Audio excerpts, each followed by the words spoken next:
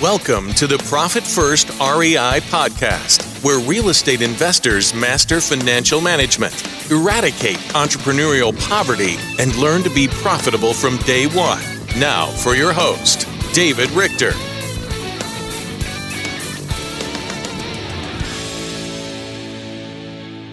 Hey everyone, this is David Richter again with the Profit First REI podcast, and I'm really excited today to have another great interview with someone that probably a lot of people know in the real estate world, and if you don't, you really need to know him.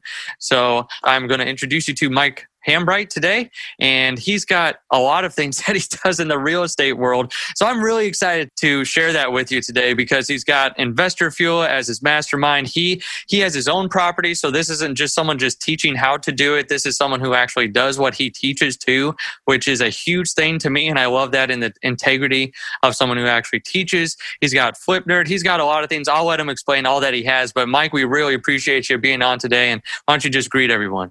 Hey, David. Glad to be here and looking forward to spend some time with you and your audience today. Awesome. Well, we appreciate you being on, and I'm just going to dive right into it. What got you started in real estate? Yeah, it was interesting. I've told the story a few times. Some people might have heard this before, but I kind of refer to myself as a corporate refugee. So I kind of played the game. I really was the first person in my family to go to college, let alone grad school, but it was all in the name of, you know, when I look back now, I was trying to improve myself to make myself marketable. Like I'm trying to turn myself into something that I could sell, right? That people want to buy, right? Which is basically my time. And that's kind of how college is, like build up a skill set that people will be willing to pay you for, right? But the problem is in the W-2 world, like they're only going to pay you just enough to not do something else, right? Mm-hmm. So anyway, I kind of played the game, went to college, got what I thought up front was a good job. Only 6 months later to be like, is this all there is? You know, is this really what I went to school for? Is this really what I'm going to be doing for the rest of my life? And then to bounce around to a couple different jobs, ultimately went back to grad school because I thought, well, you know, how do I get ahead? Well, I must need more formal education, right?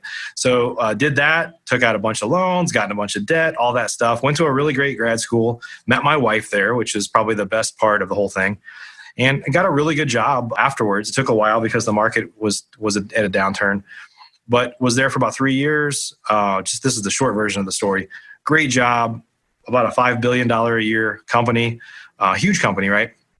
And I was working directly for the CEO, and he got caught up in all this political stuff internally, and he got fired. And then I was his outspoken right-hand man, and like, well, they didn't say these words, but you got to go too. And so I was right behind him, and I went from like, hey, I'm a made man.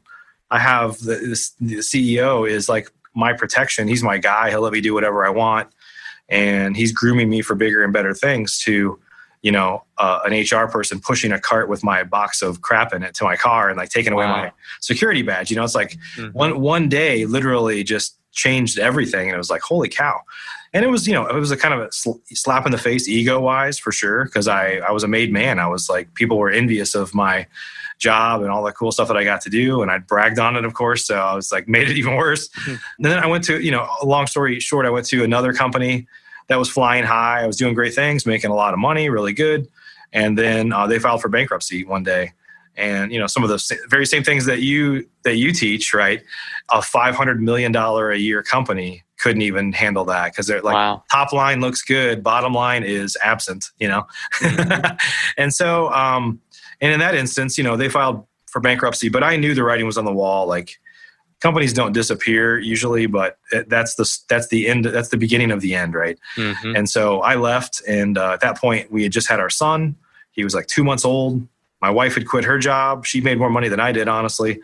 And now we're like no income and a baby, and trying to figure out how to be parents. Which my son is actually turning 13 here in about a week. We still don't know how to be parents, but we are still, you know, certainly then we didn't. We were in a far off land because we moved across the country for that job. And it was just all that stuff kind of culminated into like, how am I going to be responsible for my family? How am I going to be responsible for us financially, right? Like, what am I going to do here? Do I just go back and keep playing the game and get another job where I work really, really hard for somebody else and have no control over like my destiny, right? And so that was kind of 2007 when I left that last company and started looking into some entrepreneurial things. I'd always been entrepreneurial spirited, I'd say, from like lemonade stands and paper routes and all sorts of stuff, all the way through some more advanced things, I guess, but really never formally had a business.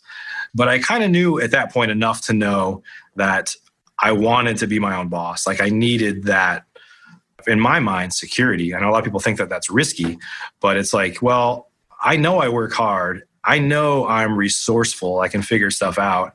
And I know that I can add value in whatever I do. I don't know how I'll do or what it's going to be. I didn't at that time.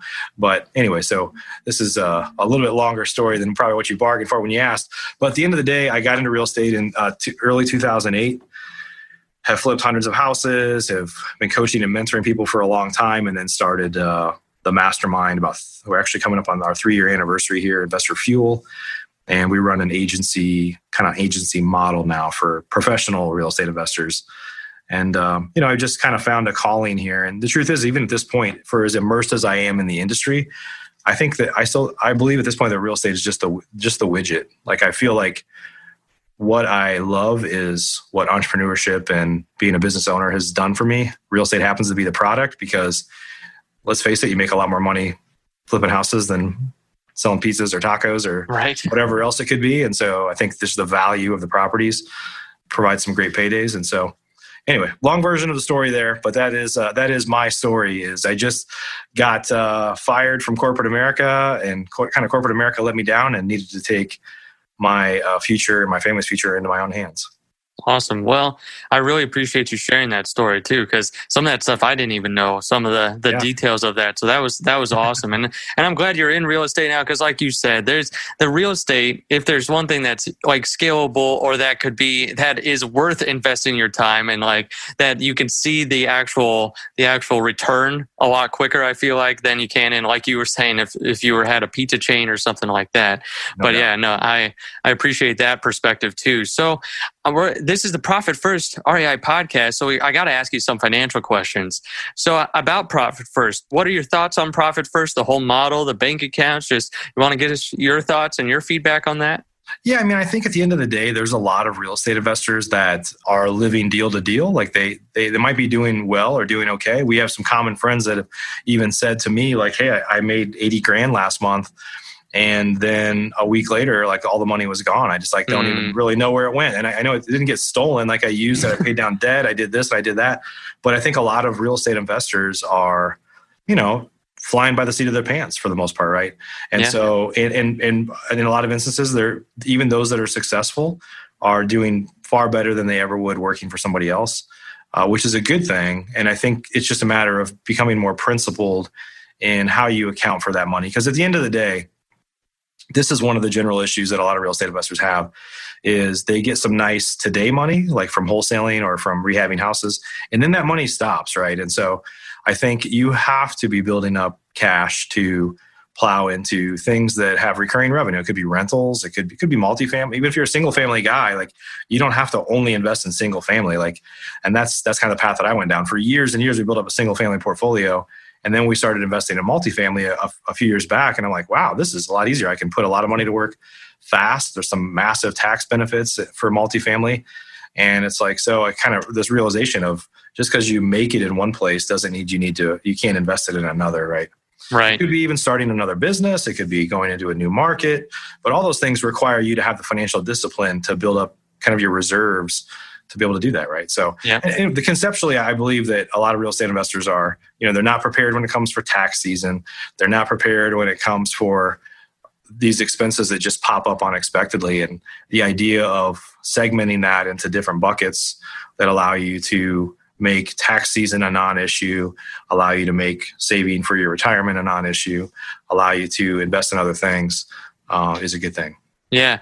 And I think what you said too at the beginning, living deal to deal, helps stabilize the business too. Because a lot of, like you said, a lot of investors think deal to deal instead of year to year, or like the months. They don't. You have a big deal closing now, but you can't use all that money if you don't have another one that's in the pipeline. Or if you do, it's like you said, it's the revolving door of that, the money going in and out. So I really appreciate that perspective. Yeah, there early on. So this was, going back 12 or 13 years. There was somebody that I was talking to, and he said something to the effect, I don't remember the exact words, but he's like, I'm really, really running low on cash, and I'm not sure whether I should advertise next month or finish a rehab. And I was just like, that's a problem. So it was around that time. We kind of realized pretty early on. My wife has a financial background. She used to work on Wall Street, so she's pretty savvy anyway. But even from the beginning, we always had, before Profit, I don't even actually remember when Profit First was written, but it was before this. We had the knowledge or understanding to like, we need to separate our operations from our properties. Like any money we borrow for properties, any money we've made from our properties needs to stay in that property account until we sweep it over to our operating account or to a reserve account or something, right?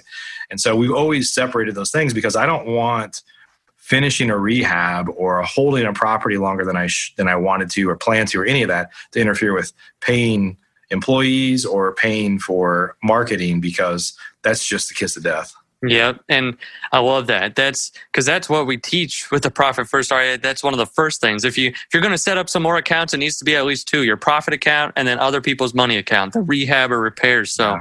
I love that your wife and you had that foresight to be able to say like, okay, we need to separate this money out, because that's such a simple thing that someone can do, and it really clarifies like, okay, if you do that, you're going to have to see if you can be a full-time investor or not. It's going to really show you, are you using the repair funds to actually eat and live and pay your people with? And if you are, then you know that there's a big flashing red neon light there saying stop doing that. So I love that Profit First is proactive and not reactive, because you look at your P&L, your balance sheet, and that stuff that's happened.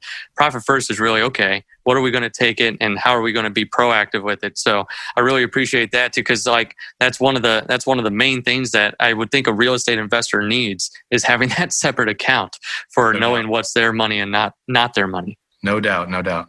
Yeah. So you spoke about your wife being a financial person and being on Wall Street and coming from that financial background. So she's kind of like your CFO right now, and she's put in some pretty good systems and processes that I've heard you talk about in some of the groups that we're a part of. Would you want to talk about some of the systems that maybe might be relevant to a real estate investor? Some of the ones like you had mentioned, Evernote, that you use, and some things that really helped you just get your handle around the finances and streamline them? Some of it was like making things more efficient for us internally, and some of it was like setting up systems that have checks and balances in place so we can have a team, right? Mm-hmm. So that's always one of the problems of moving from an individual investor to a team, is like you, on some level, especially in the financial and accounting areas, bookkeeping, all that, you need to have some checks and balances in place where, for example, somebody can see your bank information, but it's like read only. They can't access, for example. So a lot of people are worried about using a virtual assistant. It's like, well, we have a VA. So we used to have an in-house bookkeeper for many, many years.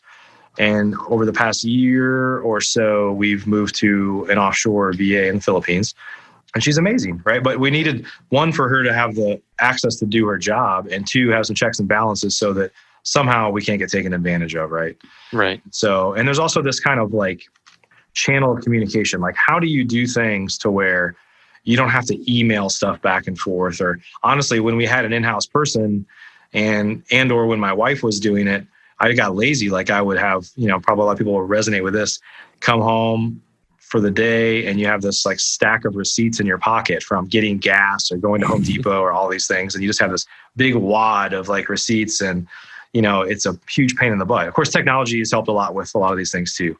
But so now, we set up a system to where everything goes into a pipeline, and anybody that needs to see it can see it. And if they missed it, it's there for reference. And so, for example, anything that is billing related, bookkeeping related, from vendors need payments, employees need, like 1099 employees need payments, somebody needs a reimbursement, like any of those things, anything that kind of needs to get to your bookkeeper. We created, just to give you an example, an email address. We use Gmail, we use Google Suite, G Suite, whatever they call it now, for our company that's like billing at company name, right? And so anything that needs to get to our bookkeeper that needs to be paid or that needs to be kind of warehouse, like store this information, goes to an email address that's basically a distribution list. Anything that goes to that distribution list, it just goes to one. Well, a couple people get it, but it also gets stored in Evernote. And so, and I will tell you this, I don't think if this is like learning new things about me. One also thing that you probably didn't know is we went through an IRS audit before. So this was probably like, probably 7 or 8 years ago. And they found no wrongdoing, and but it doesn't mean that it turned into like 10 months of like sleepless nights and a lot of like pain, right? Just to like prepare, like, hey, we need you to prepare this 3-foot stack high of stuff. And then we're like, here you go. And they're like, oh, we don't need it now. It was just like a game. It was just like, it was not fun. But it was definitely not fun for my wife because she bared the brunt of most of that. But they required so much like paperwork and so much stuff. And at the time, I think they were a bit shocked at how organized my wife was. Nice. But that experience only made it more like, hey, if we're ever audited again, like I'm totally ready. If anybody ever needs anything, I'm ready. To the point to where we have a CPA that's recognized as usually one of the top in the country for real estate investors. And they literally, like a lot of, big players, multifamily people, commercial people use this company. And we moved to them last year and they literally told my wife, you are literally number one. You are the most organized client we have, That's awesome. And so, but part of it is doing things like this. We used to scan everything and store it in Dropbox. And now that email address that we send stuff to, billing at, has an extra email address on it, which is basically an Evernote note. It just stores them as files, right? But the cool thing about Evernote is that you can search in the text that it scans. So when you scan stuff, we used to just have a bunch of pictures, right? Or PDFs or JPEGs of receipts and invoices and stuff like that. Now everything that go there is scanned and it's readable. So you could do a search for a store name or a person name or anything like that. You can very quickly find when did I pay this person or what did I pay them or whatever. And so, but effectively, it ends up being a note, and our bookkeeper's responsibility is to take each of those files that come in and address them, make sure they get paid, make sure this happens, whatever. So anyway, that's one kind of simple example of a way that we've kind of automated. Anybody and anywhere can send a receipt or a copy of receipt or an invoice to billing at company name. Okay. And it goes in the pipeline of stuff to address. And the whole story behind that, if you don't have a system, it's going to come back to bite you. But also, it probably gives you a lot more peace now, too. Having a system, knowing that if something were to happen again, you've got something in place in order to be able to say, like, okay, I'm covered. They can go through this stuff and I'll be good to go. Plus, it's also giving you great data, too. I mean, your numbers are your data. So it's like, it's not only giving you peace of mind, it's giving you peace of mind on the financial side and the numbers side. So that way you can make the better decisions. Yeah. Yeah. For those that don't have a bookkeeper, I mean, most of us as real estate investors, like we have this kind of joke internally with my wife and I is that if it was up to her, she never would have bought a house because she's risk averse. She's going to overanalyze it. And if it was up to me, or if I was managing the whole thing, like from a cash management standpoint, a financial standpoint, we would have like crashed and burned a long time ago. And I have a finance undergrad degree and I worked in finance for a long time, but it's just not my area of like, I'm just not detail oriented enough to put the effort. Like I'll get to it and I could do it, but it's just, I tend to like let it pile up because I'm like, that's not really what I want to do. Right. And I think a lot of people resonate with that. A lot of people probably listening to this resonate with that. And so once you have those systems done and you have somebody that's responsible for that. So first off, it's very cost effective now because we are using a VA from the Philippines. We specifically found somebody with a finance degree. You could find CPAs in the Philippines, really cost effective, honestly. Now, we don't take tax advice from a VA. We don't take, at the end of the day, my wife oversees everything. But in terms of just the brain damage of receipts and payments and invoices and little things that are very, very administrative. And once you find that person, it makes your life a lot easier. Because truthfully now what happens is our financials for all of our companies are up to date, almost real time. Like on a daily basis, almost real time. I'd certainly say at the week, like to the point to where we have a closing process and all our financials are ready for the previous month by the 7th of the following month, each month. Totally done and ready to go. Awesome. And so it's just as when you're running a business, and everything I teach and I practice and I talk about in our industry is around running your business like a real business. And that's just one of the many things that you have to be a real business is to understand financially where you're at. Yep. No, I totally agree. So talking about that too, are there any like key performance indicators, those KPIs around finances that you either recommend to real estate investors or that you have yourself, or just things around the actual finances that might be helpful for a real estate investor? I mean, I'll say this, like, I think those are all driven by whatever the person's goals are. Yeah. Right. But I do think that you should, I don't know what Profit First does or what you advise, David, but I think most people should really have 3 to 4 months of whatever your expenses are per month, 3 to 4 months of cash on hand to cover that. Because we went through COVID, we went through some issues here. Turns out a lot of real estate investors are their businesses are doing better this year than in the past, if not at least equivalent, because the retail market is still really strong.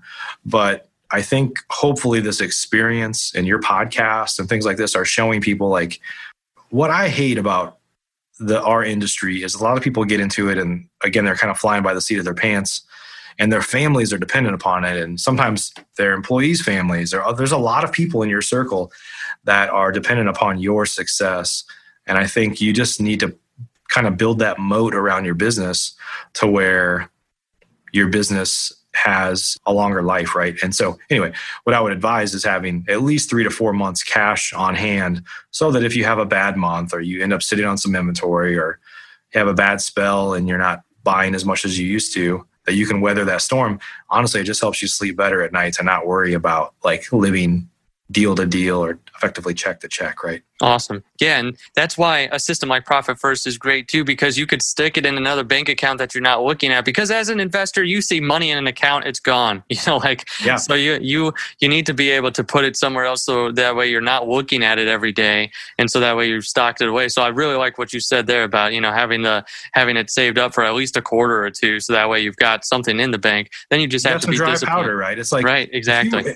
I hope nobody's ever has ever had to do this. But imagine you set aside money for your kid's college fund, and they're a few years away from going to college, and your family has this hardship where you need to go dig into their college fund. Like that, for most people that are hearing this, if you haven't had to do that, or if you ever came close, that probably caused you a lot of pain, right? Mm-hmm. You're just like, oh my God, like I can't believe I'm doing this. Like that's what separate accounts should do for you. Is like, if you have to go dip into the reserve fund, something's wrong. Like you need to, if you haven't set it properly, you shouldn't have to do that. I mean, we have reserve accounts on all of our companies, and mostly we're sweeping stuff into it, like, unless we're taking a distribution as owners or whatever. But it's not like we're leaving enough cash in our operating accounts to cover any needs we should have. And it's an insurance policy, right? But it is there if you need it. And so sometimes just putting that wall there, it's crazy. It's like you're putting it in another pocket, right? Yeah. Your mind tells you, like, don't ever stick your hand in that pocket unless it's like absolutely critical. Yeah. No, I love it. Awesome. So we're about wrap it up here. Is there anything else that you would want to share with the real estate investors regarding finances, or just anything while you're on the podcast? Yeah, I would say, again, I just kind of said this, but treat your business like a business. At the end of the day, you've taken on if you're a full-time investor, you've taken on a lot of risk up front to bet on yourself. And like I said, there's a lot of people that depend on you. Your family's well-being, and probably a lot of people around you, probably more people around you than depend on you to be successful. So you owe it to them and yourself to treat your business like a business, and not just be going deal to deal or transaction to transaction, and make sure that you're able to not only survive, but thrive, even if the market is down. So treat your business like a real business is what I'd say. Awesome, man. That's great advice, because if people just thought of it like a business, they know they need systems for every single part of their business, including their finances.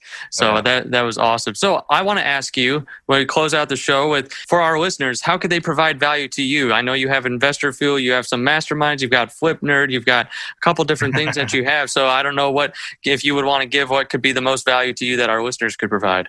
Yeah, I would say, value to me and to the industry, like, just be good to each other. There's so many people out there that are like nagging each other on each other's cases about this or that.